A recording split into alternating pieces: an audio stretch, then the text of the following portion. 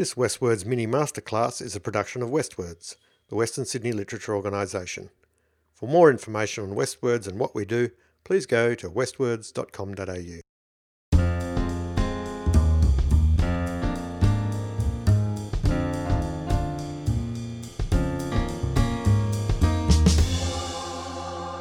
Welcome to today's mini masterclass with me, James Roy. I'm the producer at Westwords, and today I'm speaking with Brooke Robinson. How are you, Brooke? Hello, good, thank you. So you're currently up here in Daffodil Cottage in the Blue Mountains as part of our Artist in Residence. Yeah. How are you finding it? Lovely, yeah. A few more days to go, but making lots of good progress on my project. What are you working on? I'm actually working on a crime novel, a psychological thriller that I only have a few more chapters left to go. So almost ready to start querying agents and seeing if I can get it out there. Has anyone looked at it yet? A few chapters at the beginning, and a few people have looked, a couple of agents in the UK have looked at the synopsis and given me ideas on the concept, but no one's actually read the novel yet. So, exciting and scary. Have you published novels before? I haven't. No, this is my first. You write for performance predominantly, don't you? Yes, yeah, playwright, yeah. So that's what we're going to talk about today, just for a little while. For anyone who's listening who might be interested in writing for performance, I guess it's a pretty busy field, isn't it, at the moment, the writing for performance with Netflix and all the streaming services and so on? Yeah, I mean, I suppose theatre is business as usual, but yeah, I mean, we're all hoping that someone from Netflix comes to see our play and then options it afterwards in the foyer. I'm still waiting for that. What sort of hit has theatre taken with COVID? Oh gosh, I mean, I guess it's sort of difficult for me to tell. I mean, certainly from the point of view of a freelance individual artist, it is a bit scary looking at grants and funding opportunities that you can apply for. That is a bit scary. I'm working on a play with Campbelltown Arts Centre at the moment, which hopefully is still being produced next year, that's, largely sort of unaffected by COVID. But yeah, I do wonder about if we were to ask the bean counters, that we may not feel the effects of this for another couple of years, I suspect.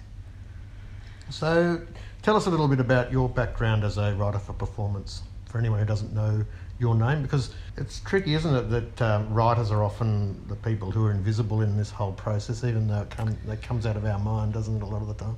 Well, I have to admit that is it's one of the things that I love, and I often say to actors, like, I don't know how you do this, when a job where if you become successful you lose your anonymity. Whereas even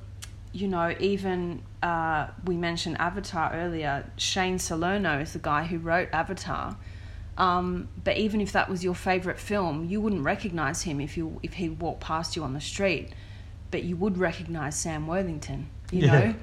I guess it's a bit like that for novelists too, isn't it? I mean, with the exception of, say, maybe Stephen King and J.K. Rowling, most novelists can be anonymous. Yes. Even if you did become extremely successful, you're unlikely to lose your anonymity. So I really like that, but if that isn't something that sounds attractive, don't be a writer. Be an actor. So tell us a little bit about your work, your history as a writer for performance. What have you worked on? Maybe I'll work backwards. So the play that I'm working on now, which should be produced next year, is about the Robodebt scandal. So yeah, which perhaps is a good segue. I tend to like to write about fairly topical issues, which is a good strategy for theatre. I think I would probably argue that writing about issues is more difficult, say, if you're a poet or a novelist, but it seems to work really well for the medium of theatre. I wrote a short play last year for the Old Vic in London, which was about the international arms trade. London every 2 years has one of the world's biggest arms fairs, which is where Britain sells, weapons to Saudi Arabia to drop on Yemen and that kind of thing. So, but it is something that even British people tend not to know about. So I thought, okay, here's a good topical issue to explore. So that's the kind of thing I like to do. A couple of my plays have been psychological thrillers, which is the link between my pivot to crime novel writing. I would not recommend that. I would say that theatre doesn't really treat genre very well, or it can't hold genre or something like that. They were my early plays, and I probably wouldn't recommend doing a genre piece. Yeah, I mean, it can go horribly wrong. I remember going and seeing one of, I don't know if it was his very last play or it was one of his last plays, Bob Ellis's. Oh, yes. The one about Ben Chifley, I think it was. God, it was excruciating. It was 3 hours long, and it was a one-hander, and it was grim. And even Bob Ellis was nodding off towards the end of it. Oh dear. We went to the opening night, and anyway, I'll probably upset some people by saying that, but it was kind of grim. Yeah. I've written a couple of plays that are one-handers, but I would say 90 minutes for a one-hander. Well, this had an intermission, and there were a lot of spare seats after the intermission. Yeah. It has to be said, do we stay here and drink $15 glasses of champagne, or do we just go home? Yeah. Is that an experience you've ever had, watching people skulk off at half time and feel like is that a kind of KPI that you work towards, the way people feel about the play in real life? Yeah, it's sometimes hard to tell. I mean, I love the British playwright Lucy Kirkwood, who's very successful and brilliant, says that during the interval she goes into the toilets and hides and she does that deliberately to kind of overhear what people are saying, because often theatres are notorious, especially for women, having very long queues for the loos. Right. So people often will chat, with the person they went with, or with strangers. And she says that especially during previews, where playwrights are usually rewriting, that's where she gets her feedback, from the loos. That could. You're asking for trouble, though, aren't you? Yeah. You're opening yourself up to the potential for some very dark feelings. Yeah. It's tricky with reviews and things. I mean, some people decide that they're not going to read them during the run, and some people won't read them until after the play is finished, and then you're sort of, that was your last project.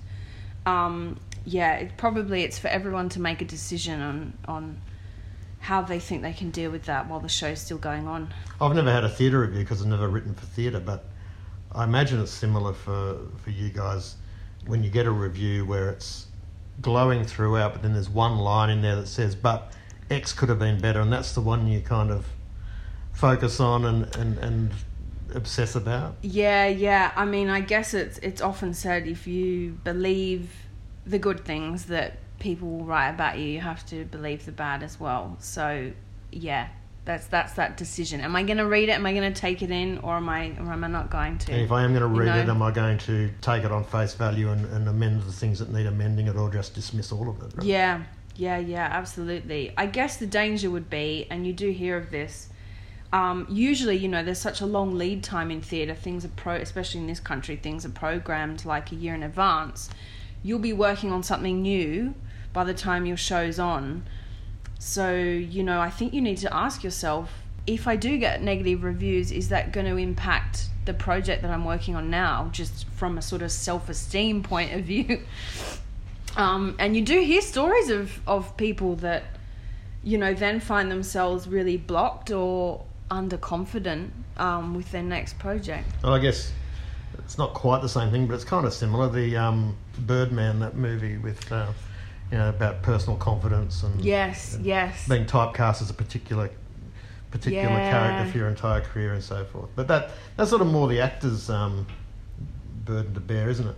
So, as a novelist now, what are you finding are the main differences between writing for performance and writing in a novel? I mean, is it a matter of having more control over how you set the scene? You're less reliant on things like people like directors and whatever. Do you find that encouraging? Do you find that liberating? Do you find that more of a burden? How do you approach that? Well, I have to say, what I love is, I was saying this to someone the other day who's a playwright. It was like, with a novel, characters can just say what they're thinking and say what they want.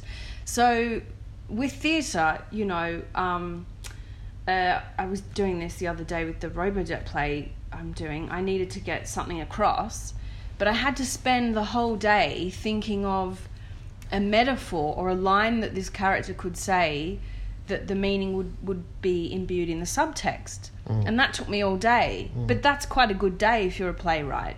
But with a novel, I could have written that line in 2 minutes because the character would just say it. So I'm kind of loving that. And also, as someone who's written a lot of monologues in the past, I do like the ability to kind of go inward and go deeper into a character, which you can do with a novel. Again, for the same reason, because you can actually say what someone's thinking or feeling, whereas if you do that in theatre, that's quite bad dramatic writing. I've been a novelist for 25 years, and when I studied screenwriting, I had to really put away that freedom I had to say it the way I wanted to. Yeah. But what I did fall back on was my dialogue and that sort of thing. Yes, yeah. I guess it's different, is it, coming from fiction, from writing for performance to writing prose, would be different than writing for prose and then becoming a writer for performance, I suppose. Yeah, I think so. I mean, I think I'd probably find it more difficult if I was writing, if I was trying to write a very literary novel, but because I'm writing genre, I feel like I can really use my dramatic writing skills because I'm writing a thriller, and they're the skills that you need. And you can use the subtext those skills of subtext that you've developed in theatre, you can use those in the dialogue. Yeah. Right. So I approach my scenes really in the novel in a pretty similar way I would if I were writing a play or something for screen. But certainly, yeah, I mean, I certainly look at very literary novels, and I think that would be like starting from scratch. But and certainly, a lot of genre books, a lot of crime and thriller books, the novels on the page aren't that different to their screenplays. When you really look at them. A great example of this, if anyone's interested, is Adrian McKenty, who used to live in Melbourne, The Chain, which is a thriller that's been optioned for millions of dollars, was one of the books where I read and thought, okay, this is very interesting. On the page, this is almost like a screenplay. I can see how I can do this because these are the same skills. Yeah. Yeah, I mean, I think a lot of maybe children's writing, which is my main area, lends itself to that kind of transition to screenplay, because a lot of children's writers do write in a fairly filmic kind of way. It's a scene-based kind of writing rather than that complex structure that you might find in other forms. Have you done a lot of television writing? I've only kind of dabbled. And how do you find that different from writing for stage? Well, I suppose I've dabbled in the sense of, if people don't know, with getting into screenwriting, you end up doing millions of pitch documents, called short documents. To get your ideas considered, you don't really just go and write. I mean, you might write a spec pilot, but generally you're writing pitch documents. You're not just writing the script and trying to get someone to pick that up, as you might do for a play. So I have to admit, my very limited experience with screenwriting is quite unsatisfying, because you're just writing pitch document after pitch document and revising, and you feel like you're not actually doing the creative work. And certainly, when I was living in the UK, I met so many screenwriters that would say make a full-time living for the year writing for screen, but actually just writing like pitch documents, and then they'll pay you to write a bigger one, and then we want a 20-page one, and then we want a 30-page one. They're not option it and never make it. Yeah. So I wonder how that feels though, to to be making your living writing things that you feel confident probably aren't ever going to get made. That must be a bit soul destroying. I do think about that a lot, and yeah, I've met a number of people over the years who are basically in that position. I guess you have to, because without the audience, why are we doing what we do? Yeah, which is the thing about writing plays, I guess, is you can, not all of my plays have been produced, but most of them have, and you can be pretty confident writing a play that you can get it up somehow. Like it may not be at Sydney Theatre Company, it probably won't be. It might be at, a fringe theatre somewhere, but you can be pretty confident that it will find an audience. Whereas people say the statistics for screen, even for things that are optioned, is like 1% or something. So, I don't know how I guess you have to have hope though, because otherwise, you wouldn't sit down in front of the desk every day. Maybe it's delusion. You need a bit of healthy self-delusion. That's right. That sort of leads us into the other question I had for you, which is the one of audience. My experience in theatre is that when I go to the theatre, what I find makes me breathless is the idea that the people on stage could screw it up royally. When it's a film, it's gone through the editing, it's gone through the cutting, it's been through the test audiences, all that stuff, and there's the director's cut and all the rest. But I remember going and seeing a play years ago, and there was a scene on there where the male and the female leads started having a fairly heavy passion, if you like. Yep. And there were hands going into places where I didn't think hands should go on a stage, and we were in the front row, and it was really uncomfortable. Yeah. But in a kind of interesting way. Now that's an extreme example, but as the playwright, when you sit in the audience and are you conscious of the energy in the audience when that kind of thing is happening, when there's energy on the stage? Yeah, I guess you try to achieve that by writing really interesting and provocative stage directions. So I would encourage anyone to obviously read as many scripts as they can, but you might be surprised that some of the best stage directions aren't prescriptive, so they won't be, John walks across the room and picks up a cup of coffee. The stage direction will be a star explodes in the sky, or Mars moves closer to Jupiter. And that might sound absurd, but that gives, in the rehearsal room and in performance, that gives the actors and the directors a really great opportunity to do something different every night. And some directors will be put off by that. Some directors won't like something that is so that they can't do so literally. But most love it. Most love the challenge, and actors as well. That's why people do theatre, because there's so much space for everybody to make the work, make it their own. Have you had terrifying moments where someone on stage has found themselves in the wrong part of the script, and you're thinking to yourself, how are they going to get their way out of this? Is that a... Yeah, I certainly have, and calling for lines, especially during previews and things. Yes. Yeah. I think especially during previews and things, it's, I don't know, even if you're not nervous as such, you're just thinking about your own role in this, I think, and you're not really listening properly. Actually, in London, I was at a workshop, and someone came up to me and was very familiar, like we'd met before. And I've usually got a pretty good memory, and I was like, I just do not remember this guy at all. And anyway, I asked a friend later, and it turns out he was in the audience of a play reading that I did.